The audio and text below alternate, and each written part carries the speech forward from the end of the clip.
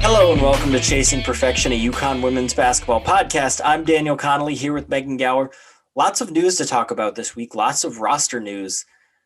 Surprisingly, on Monday today, UConn picked up a commitment from Dorka Juhas, a grad transfer from Ohio State with 2 years of eligibility remaining, including the extra year she got from the COVID season. So she just finished up her junior year at Ohio State, a 6'4" forward, averaged a double-double last season, and is a two-time Big Ten all-first team selection. So not just a depth pickup or a roster filler. This at least projects to be someone that's going to have almost an immediate impact on this team, and just someone who fits a very interesting profile. I think UConn's going to have a lot of bigs next year with Olivia Nelson-Adota, Aaliyah Edwards, Amari DeBerry, Piath Gabriel too. They all kind of seem to have a bit of a different style to them. And yeah, it's just, I wasn't really expecting any transfers considering how full their roster is going to be already. They have 14 players with Anna Makarat transferring out. As of now, we don't know if anyone's going to transfer. We don't expect anything. So until we hear otherwise, there's 14 players on the roster, a lot of talent up and down that roster too. So this is one of the more interesting pickups I think that UConn's had in recent years. So what did you think of it when you saw it? Yeah, I was also surprised. I think prior today, when you look at this roster, there wasn't really any obvious holes in it. There's obviously a whole bunch of talent on it. And I mean, then you pick up UHAS and UConn just gets even better than they were already looking for next season. So obviously a huge add for the program. She's a great player, two-time all first team Big Ten. So a really solid player who's been a good player for Ohio State. That's been a top team in the country this past year. So it's a big pickup for UConn for sure. Yeah, so UConn loses one European in Anna Makarat and replaces her with another in Dorka, who is from Hungary, was pretty much a solid player for Ohio State for 3 seasons. She didn't average a double-double her entire time there, but she did as both a sophomore and a junior. She played UConn twice. If you remember, they opened the season in 2018, I believe it was, against Ohio State at Gamble. That was her first college game. She only scored 6 points in that game. And then the next year, UConn traveled to Ohio State. She had 8 points and 11 rebounds in that game. So obviously going up against first Nafisa Collier the first time around, and then Olivia Nelson-Adota the second time around, pretty tough matchup. So she's been just a very solid player for Ohio State. OSU head coach Kevin McGuff told Buckeye Extra in January that she's a very bright player. It's a quote, she knows how to play. She tends to make other people around her better because she knows how to execute within the offense and either get a shot for herself or for somebody else. End of quote. That's pretty much, if you were going to describe a prototypical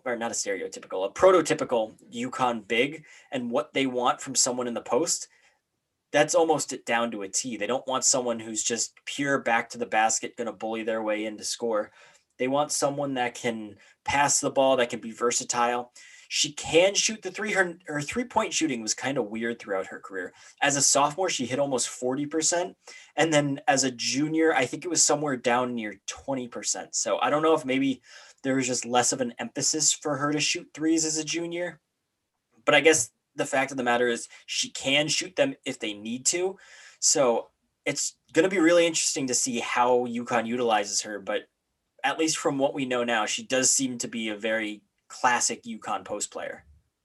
Yeah, I would agree with that. And I think just, it makes this front court even more loaded. Obviously, you already have Olivia Nelson-Adota and Aaliyah Edwards, but now this is another big pickup and a pickup with experience too. I think that's a big thing. And we talked about it a lot last week, how this team was so young. And I mean, Aaliyah's going to be a sophomore, and Liv will be a senior, but now you're adding another player that's got quite a bit of experience under her belt. So that's going to be a big asset for this team as well. Right. It's always interesting when UConn decides to go to the transfer well, because they haven't done that a whole lot over their history. It's happened more recently over the past few years. Obviously, ahead of the 2019 season, they brought in Avina Westbrook. I think that one we can declare a pretty resounding success, even after year one, or I guess year two at this point.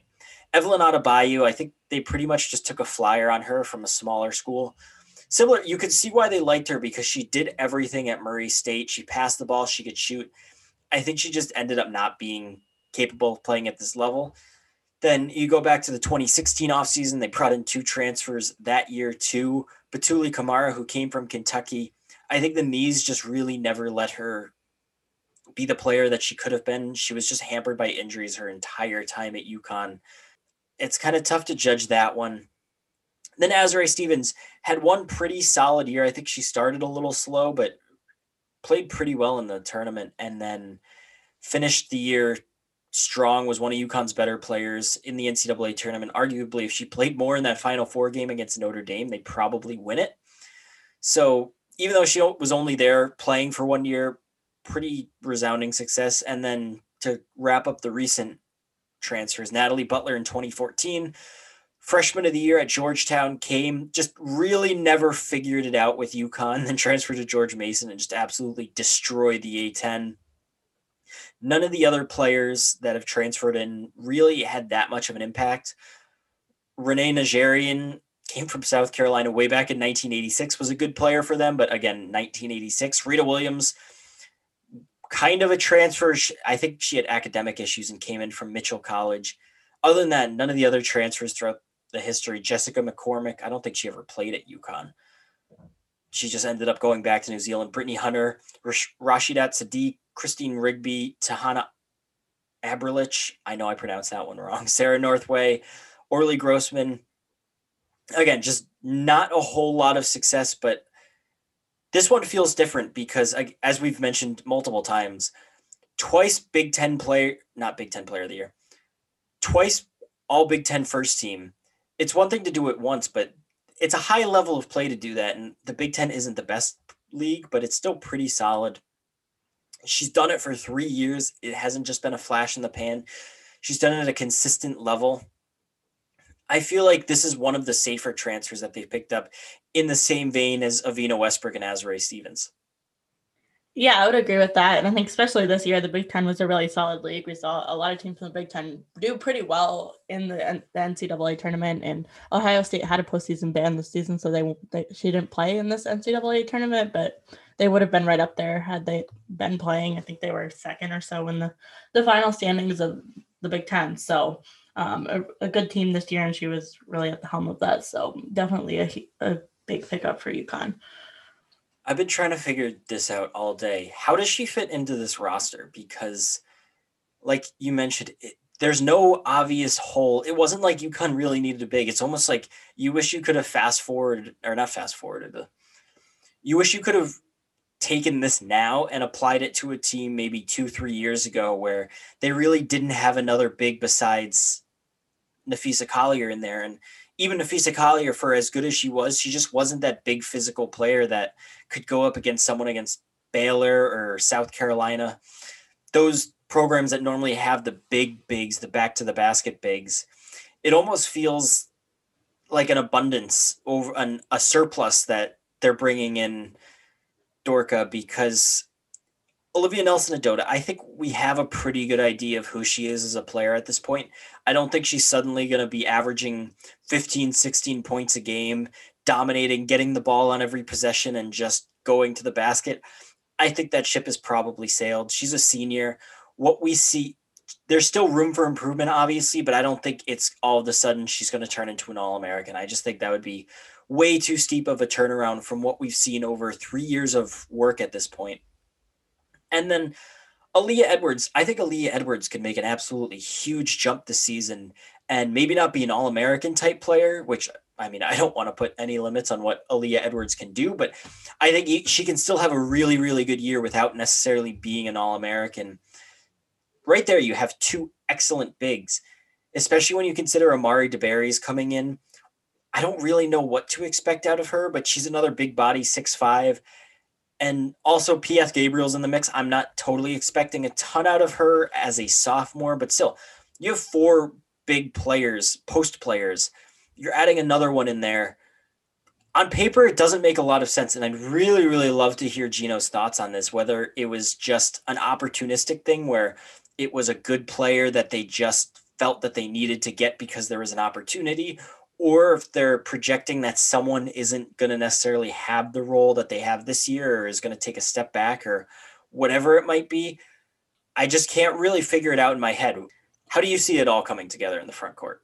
Yeah, I think a big piece of it is going to be kind of what kind of development there is from Olivia and Olivia Nelson-Ododa in the off season. I think that's going to play a big role in it, especially Olivia Nelson-Ododa's development. Like you've said, we've kind of seen what we've gotten from her, and she hasn't necessarily been that dominant player inside. So of course, there's obviously room for her to improve, and things could change over the off season, but I feel like this gives you kind of another option though if she doesn't make those leaps. And we've seen her in these games against Baylor or even against Arizona, and where she kind of just there's a little bit of a challenge in the front court and she struggles with it. They've got another option to put in there and really have a more dominant force inside the paint.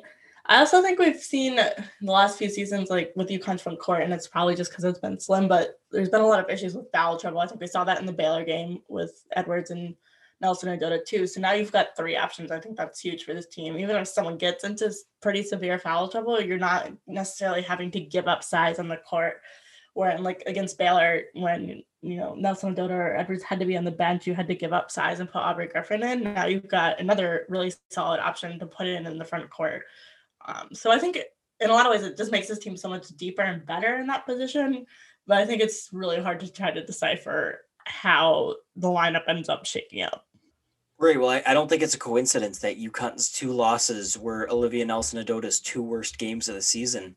And even going back to the start of her sophomore year when Geno declared her the most important player on the team simply because they didn't have anyone else, that's a lot of responsibility to put on a player. And I don't know if it's fair or not that Nelson-Ododa's entire season is probably going to be judged off the Arizona game.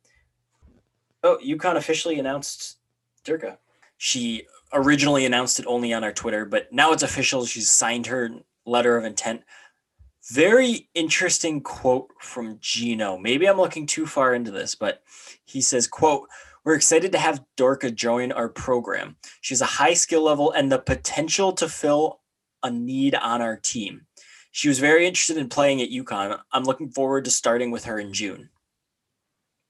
Now, obviously, it's not very surprising that she was very interested in playing at UConn. I think at least 75% of college basketball players would probably be interested in playing at UConn. But considering what we talked about just right before this came out, we don't really know how she fits into this team, and there doesn't necessarily seem to be any gaping holes. The fact that Geno says she has the potential to fulfill a need on our team, am I looking too far into that and just making something out of the very small crumb that we got from Geno? Or does it feel like he's saying something with that? I mean, I think you might be just trying to make something out of not very much that we're getting here. Okay, I don't know that it necessarily means anything other than that. She's obviously a good player and can play a role on this team. I mean, something could happen in the next few days. Who knows what's going to happen? But I feel like you're jumping to conclusions a little bit.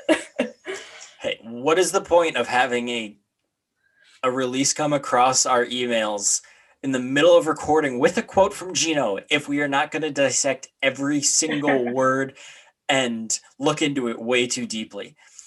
A couple other notes that we got from the release, just confirming things that she graduated from Ohio State this year, so she's going to be eligible to play immediately. Probably should have mentioned that earlier. She's going to have 2 years of eligibility remaining. One of those is going to be the extra year she got for COVID. I'm interested if she uses both those years. I imagine she will if she's transferring, but it's just another kind of question mark that I feel like probably only she can answer. Has a degree in psychology, so I imagine she's going to be going to grad school with UConn. A few other interesting notes that we got here. She played in the 2017 FIBA U19 Women's Basketball World Cup with Hungary.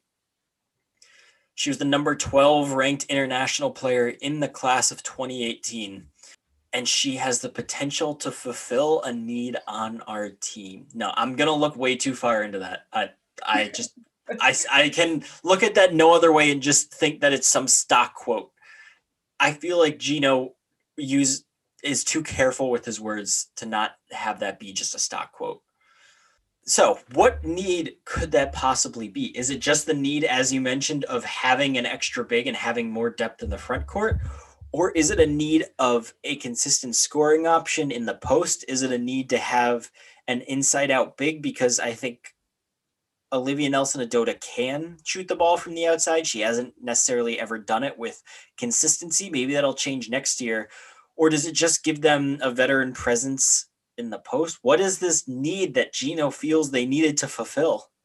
I don't know. I feel like it could be like just the need to have a big that has showed up and played in those big games, right? Like everything with Olivia is like she's been so great in these games where she doesn't have any real competition, but then when you put her against players at Baylor are really strong bigs, she really struggles. Where I think with Dorka, if you go look at her stats at Ohio State, and she's played against the Iowas or the Indianas or the Michigans, where there's these really solid post players, she's been able to put up bigger numbers. So I think that's definitely a positive sign and maybe something UConn doesn't have right now. I feel like they're maybe getting there with Aaliyah Edwards, but she's just a freshman, so Dorka obviously has some more experience getting there. So I feel like if that could be the hole that you're looking at there, is trying to find someone that's going to be consistent against kind of the bigger opponents that UConn's going to face.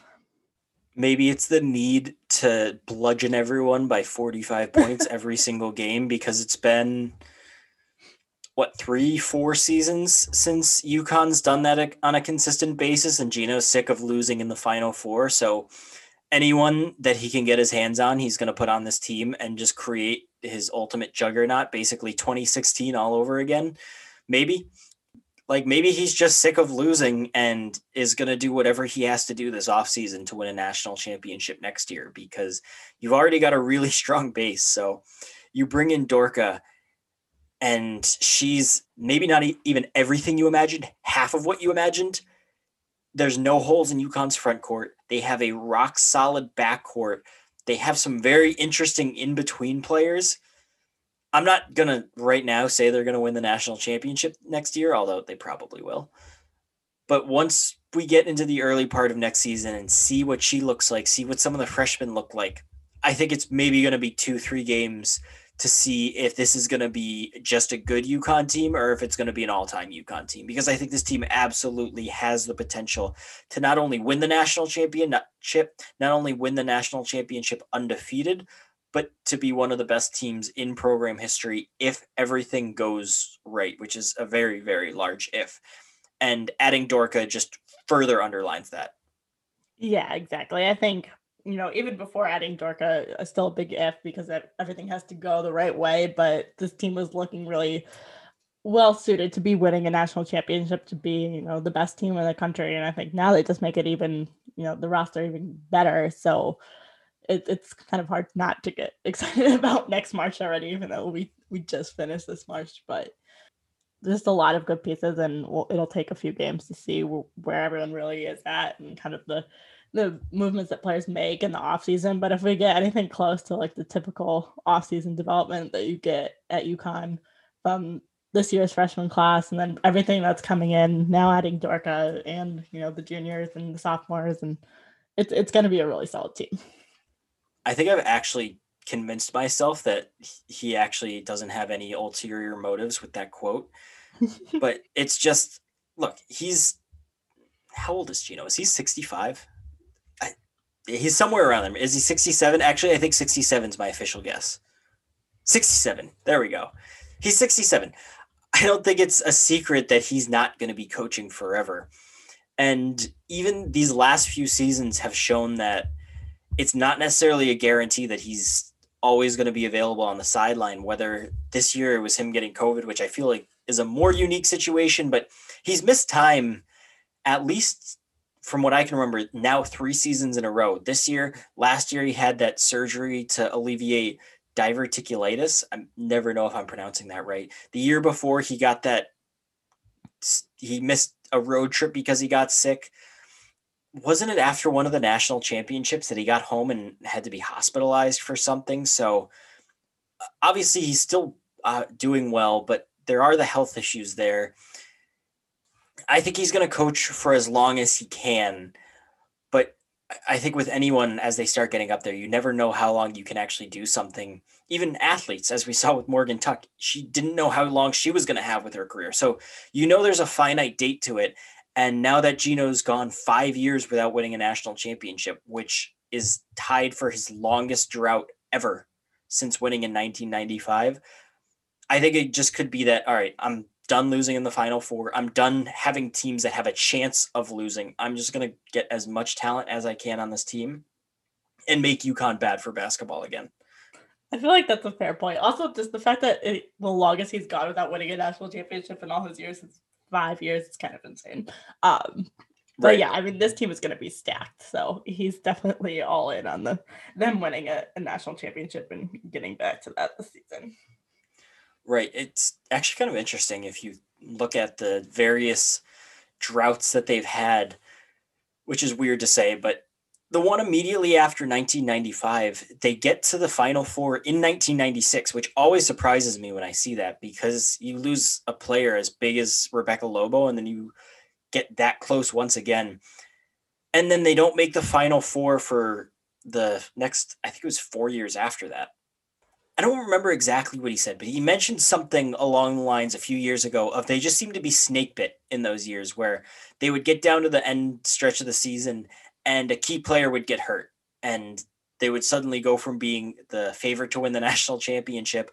All of a sudden they don't have their best player and they get bounced in the Elite Eight or something. It felt like that was happening to them every year. And then they finally break through in 2000. And I don't know if you can call them not winning that championship in 2001 a drought. And that was just also injury related. So I guess that kind of carries over from that 90s luck. But then you get into the post Diana Taurasi years, and those were just a matter of not having enough talent. I think in general, that was probably a bit of a talent drought in women's college basketball. If you look at who some of the All-Americans were those years, none of those players, very few of those players really ever did anything of note in the WNBA or professionally. Nobody really talks about a lot of those players a lot. And then you get to the years right after Maya Moore. Again, those teams were talented, but they just didn't have the player that could put them over the top until Breanna Stewart got there. And then this drought's kind of weird because I don't really think it fits into any of those clean categories, whether it was injuries with that first one, a lack of talent with the second one, and the third one, kind of. Those teams, the 2 years after Stewie left and them left, they absolutely could have won the national championship and just played poorly in a big spot. But I don't really know how much better you could have constructed those rosters to have helped UConn over the top. It wasn't a talent issue. It wasn't an ability issue. They just couldn't go out there and execute what they needed to do to win. And then I think these last few years have probably been more of a talent issue where in the second Notre Dame Final Four loss, they just couldn't make a basket. They didn't really have anyone besides those starting five, those maybe one player off the bench. And then last year's team, meaning the year that got ended early by COVID, because I guess now this past season is last year, but that team definitely was not talented at all in any regard. And then this year, I think it was just a combination. I don't know if it was necessarily talent, but just inexperience. So it's interesting how this is the one drought that doesn't necessarily fit into a clean category. But as Geno says a lot, generally things need to go right for you to win a national championship, and you need to get lucky unless you just have an overwhelming talent advantage. And I think that's just his plan. All right, well, clearly something's not working right. Clearly, I apparently don't have the coaching touch. That's sarcasm. I'm just going to bludgeon everyone, win every single game by 50, and it doesn't matter if my team doesn't play well because that's just going to be the difference between a 50-point win and a 25-point win. So, yeah, if everything goes right for this team, no one's going to get very close to them. Yeah, I would agree with that. I think they just have such a stack of talent, and there are going to be a couple other really talented teams around the country, but I don't think anyone else's roster looks quite this good. So it's going to be, I think, assuming things go right, and we've still got many weeks until June, but things kind of stay as they are and there's no major injuries or anything like that, this team is going to be very, very, very good.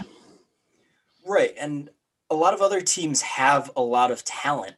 But the deciding factor between UConn and those other teams is first Paige Beckers, because as we saw with all the awards she won, she's the best player in the country. I think anyone who's objective and unbiased will tell you that she's the best player in the country, as all those voters, as probably 95% of the people that voted on all her awards were unbiased. She's the best player in the country. You have another generational talent coming in AZ Fudd. How good she's going to be as a freshman is still up for debate. And then also someone like Kristen Williams. I have been so high on Kristen Williams' potential. If she can actually put it all together for her senior season, I honestly believe that she could challenge Paige Beckers for a National Player of the Year award or two. So yeah. Oh, go ahead. Sorry. Okay. I was just going to say, so that to me is the deciding factor is you can have a lot of talent, but when you have one player who is just so much better than everyone else on the court, like Paige Beckers is, that is just a huge bonus. Yeah, exactly. And I think, when you look at the postseason and how good Kristen Williams was this postseason, outside of that Arizona game where really everyone just struggled, you had, I think, Kristen Williams and Paige Beckers both playing at a very elite level. So if they can bring that to the floor every game next season, it's going to be really hard for any team to beat them because you have those two playing at, Paige is already playing at a National Player of the Year level. Kristen, who's capable of playing at that level, and then all these other really, really solid pieces around them, it's going to be really tough for any team to touch them. Right. Basically, every single player in the rotation who gets, let's just say, 10 minutes per game or more would be starting at maybe 95% of teams in the country. There's probably like the South Carolinas and Stanfords are the only ones that would have a talent level high enough to say that, like, Aaliyah Edwards probably isn't going to start next year, which is absurd. She averaged over 10 points per game today. But we thought earlier that we were going to be doing a season review podcast today, and we're pushing that to next week. But I went back and looked at the freshmen over the last 15 years who have scored over 15 points per game or 10 points per game as a freshman. This is an elite list of players. Going reverse chronological order, it's Kristen Williams, Katie Lou Samuelson, Kia Nurse, Brianna Stewart, Kalina Mosqueda-Lewis, Bria Hartley, Steph Dolson, Maya Moore, and Tina Charles. Every single one of those players, except Kia Nurse, ended up being an All-American. So I think you can pretty comfortably, and Kia Nurse, I think injuries and a few other factors prevented her from being an All-American, but if you're listening to this podcast, I imagine we don't need to explain to you how good Kia Nurse was. So that is very elite company to be in. She's not even going to start next year. I don't see a path to her starting, especially with Dorka on the roster. So the fact that you have someone like that coming off the bench, and then either you have someone like Nika or AZ coming off the bench, along with Caroline Amari, Aubrey Griffin, Mir McLean, whatever they look like next season, those are still very talented players to be coming off the bench and getting who knows how many minutes. So yeah, it's just such an abundance of talent, and it's going to be really interesting to see how it all shakes out. Yeah, I feel like at the beginning of the season, we talked so much about how much depth they had, but we didn't really see, a deep rotation. I feel like that's something that might actually change next season. When you look at this roster, there actually is so much depth and players that should probably see time on the floor, and I think we're going to see probably a deeper rotation from UConn, which is going to be really interesting to kind of see how it shakes out and who works their way into that, kind of rotation and who does spend a lot of the time on the bench. But just the amount of pieces on this roster is kind of insane when you look at it. Right. And there is an article by Mike Anthony in the Connecticut Post today where he talked with Geno after the season. And Geno had a really interesting comment along the lines of people always think that coaches decide playing time, and it's not. Coaches wish that they could play everyone. Coaches want to play everyone that's going to make an impact. So why would they not want to play someone that would make an impact?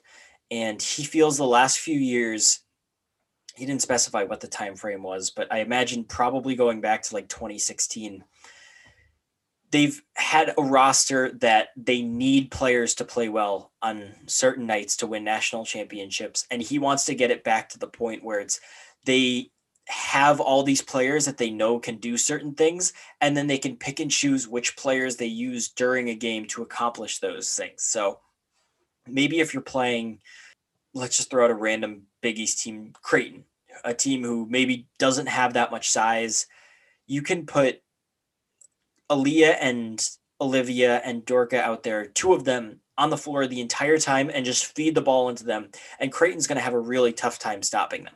But then you go up against someone like, let's say, Baylor, who's going to have some more size down low.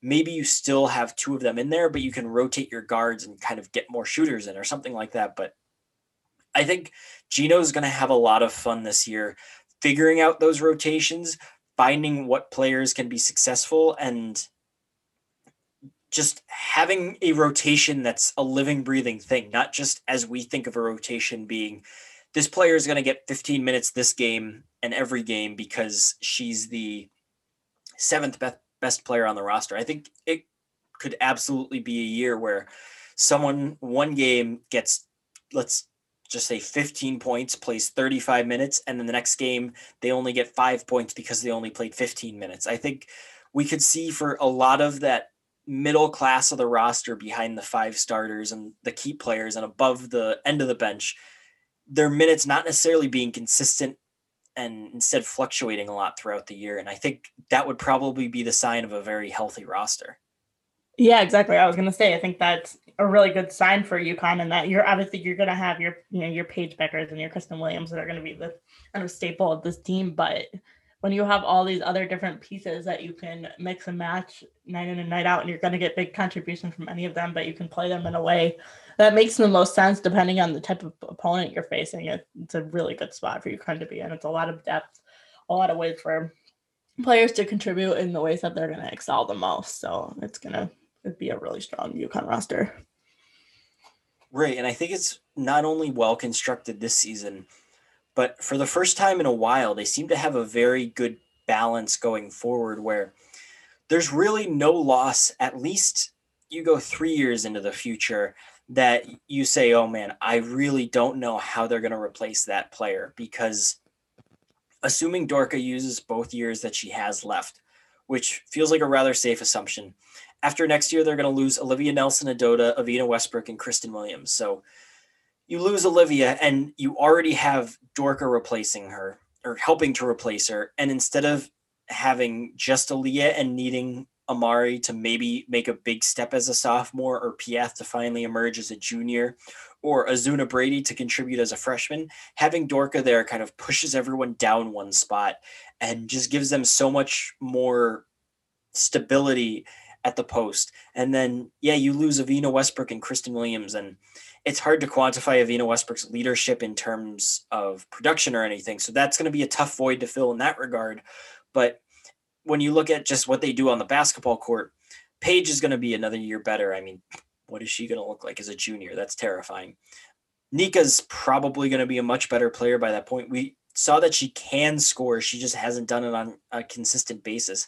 You have to imagine that AZ's going to be a much better player as a sophomore. Ducharme, even Sailor. And then you're also adding in Ayanna Patterson, and the year after you lose Aubrey Griffin, but Mir McLean is a very similar player to Aubrey Griffin, and Ayanna Patterson kind of fits that same mold of a very athletic wing.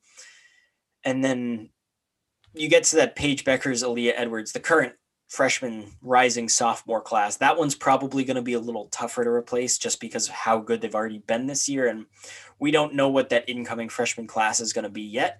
But at least for a few years, you have a pretty sustainable machine where it's not necessarily going to be, all right, we really need this to go right to continue to be a really good team as it's been in the post-Stewie era.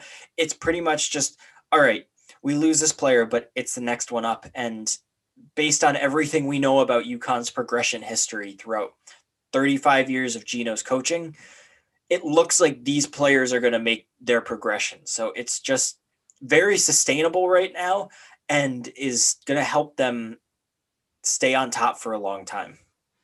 Yeah, exactly. I don't think we're probably going to see the end of that Final Four streak for quite a bit of time, which is really insane to think about. I mean, it's already been, 13 years? So now you're looking at, 15, 16? This is insane to think about. But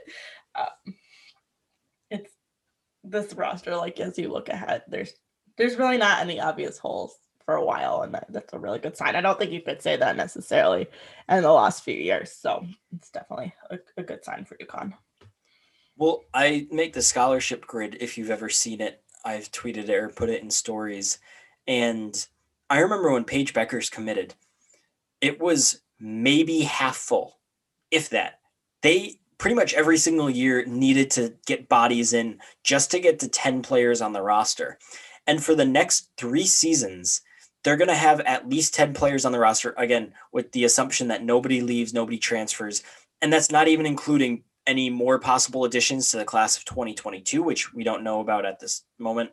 And they haven't even gotten a single 2023 commitment either. So there's not only the high level of talent, but there's a lot of depth. And that's something that just wasn't there. When did Paige commit? She committed before the 2019 Final Four. So that's literally just 2 years ago. In 2 years, it's almost been a complete overhaul. I don't know if overhaul is the right word because it's not like they've shipped out a ton, but they've just completely revamped and have built this program up to a point where it hasn't even dipped. That's the crazy part, is even though they didn't have a whole lot of spots in that scholarship grid, they haven't missed a Final Four in that time. And okay, they probably would have missed it last year, but you talk about 14 years where they only would have missed the Final Four once, and now they're only going to be better or projected to be better going forward. It's really just incredible to think about. Yeah, it really is insane.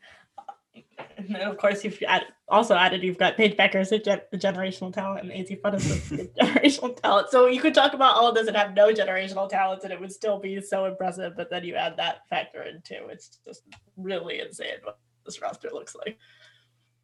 I don't want to make comparisons because we know they've already thrown things way out of proportion in terms of expectations, but it does kind of feel similar to those Brianna Stewart years where Geno and his staff were just on a roll in the recruiting trail. And you look at those teams, and obviously Stewie was the centerpiece along with Mariah and Morgan in our class, but those teams had Kalina Mosqueda-Lewis, Steph Dolson, Bria Hartley, Kia Stokes, Kia Nurse, Gabby Williams, Nafisa Collier, Katie Lou Samuelson. There were so many supporting players that were really, really good on those teams. It wasn't just Stewie carrying the load, unlike Diana Taurasi back in her junior and senior seasons. So it's obviously very good to have those generational talents. I mean, we already know Paige is one. AZ is supposed to be one too. So the fact that you could have two on top of everything else, it's basically, I know there's no salary cap in college, but it's like if you're playing like 2K or Madden or something and you turn salary cap off so that you can just sign all the best players and have a juggernaut team. It's more or less like that, except in real life. And we're going to see real life results from it. So don't mean to set expectations too high, but just the future does look very, very bright. Yeah. Like, is it November yet? See, part of me is like, wow, we have so long to wait to see this team next year. And it's going to be a really interesting team. I think a lot of times you can go into a year where they're projected to be runaway favorites, and it's kind of a boring year just in the sense that there's not many interesting storylines besides, UConn won by a lot. Nafisa Collier scored 20 points again. She had another double-double. Katie Lou Samuelson scored 20 points again. I don't necessarily think it's going to be like that where it's just the same thing every night. I feel like this team is going to beat its opponents in a lot of different ways, and it's going to be a lot of different people doing different things, different players stepping up at different times to get wins. So I'm really excited to see how it all unfolds, although I will say I am looking forward to not being in mid-season mode and having a little bit of time until November, enjoying the summer a little bit. Yeah, definitely not trying to wish the summer away, especially now that we're going to be vaccinated and all. But yeah, it's definitely exciting to look forward to what this team is going to look like when we do get to November. This obviously isn't going to happen, but it would be so great if this was one of those teams that took a European tour and played exhibition games that got streamed like they did. I think it was ahead of the 2017-18 season. I I don't know why, but I would just love to see what Piath looks like in a game for like 25 minutes. Throw her out there against like an exhibition team, lower level European team. I just want to see what she looks like in extended action. Same with Mir, same with all of these freshmen, because it's so hard to get any grasp of how good they are in these short 2-3 minute windows when they come in at the end of the game, when it's a bunch of other players who are trying to prove themselves. So plug them in with Piath playing next to Aaliyah Edwards or Olivia Nelson-Adota, or have Paige Beckers and Sailor out on the court together.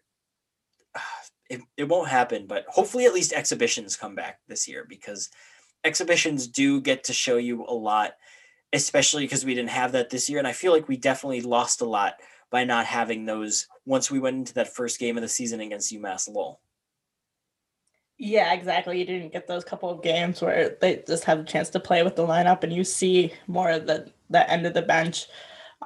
So I agree. It'll be exciting to at least hopefully have those back. And it's unfortunate that there won't be like a European tour or like things like USA basketball for like U19 and U20 and stuff like that, that sometimes gets a chance for you to see some of these younger players that won't necessarily get a ton of minutes at UConn play in a different scenario. Disappointing.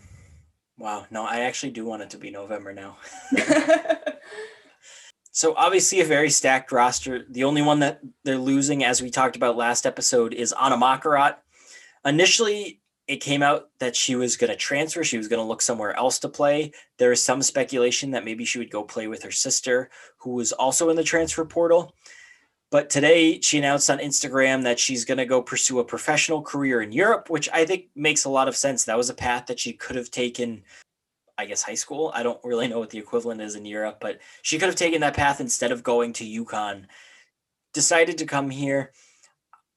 I think it makes sense because it's something she's experienced with. That was the level that she was playing at before she came to UConn, and she just wasn't getting paid for it. So now she's going to get paid, and she's going to be closer to home. And I imagine it was probably a very tough year. She even admitted that it was a very tough year physically, mentally, and emotionally. So even if she's not necessarily playing in Poland, or she's still a few hours away from home, it's a lot cheaper and easier to travel around Europe to get back to home, see the family for a few days, than it is trying to get across the Atlantic, even in normal times. So I understand it, and it'll be exciting to see what she does going forward. Yeah, exactly. I think it makes a lot of sense, especially given the year that it's had and the fact that she obviously hasn't been able to be home to see her family at all. So I'm excited for her. I think it's definitely, where she was playing before, she'll get to make money, play professionally. I think it moves up her timeline too for when she can kind of go to the WNBA draft should she decide she wants to go try to make it at that level. So I'll be excited to see where it kind of all lands her. I still am a big Anna Makarat person, and I don't think it's a hot take to say she could play in the WNBA. She had a really good freshman year, and I think we just really didn't see what she could do this year. I'm really curious how long that stress fracture was bothering her. Was that an issue at the beginning of the season and it affected her shooting? And even still, she didn't really play a ton before she got that injury. So I'm curious how much that affected her, but she's a really good player. Just because she didn't have a great sophomore year, she's still a really good player, and she's not leaving because she's not good enough for this level. She's leaving just because, as we mentioned, they have just a glut of talent. So I think she could absolutely go over to Europe, tear it up, and at the very least get some looks from the WNBA. I don't know. I'm not an expert on if she's good enough to play at that level, but I think that it's possible at the very least.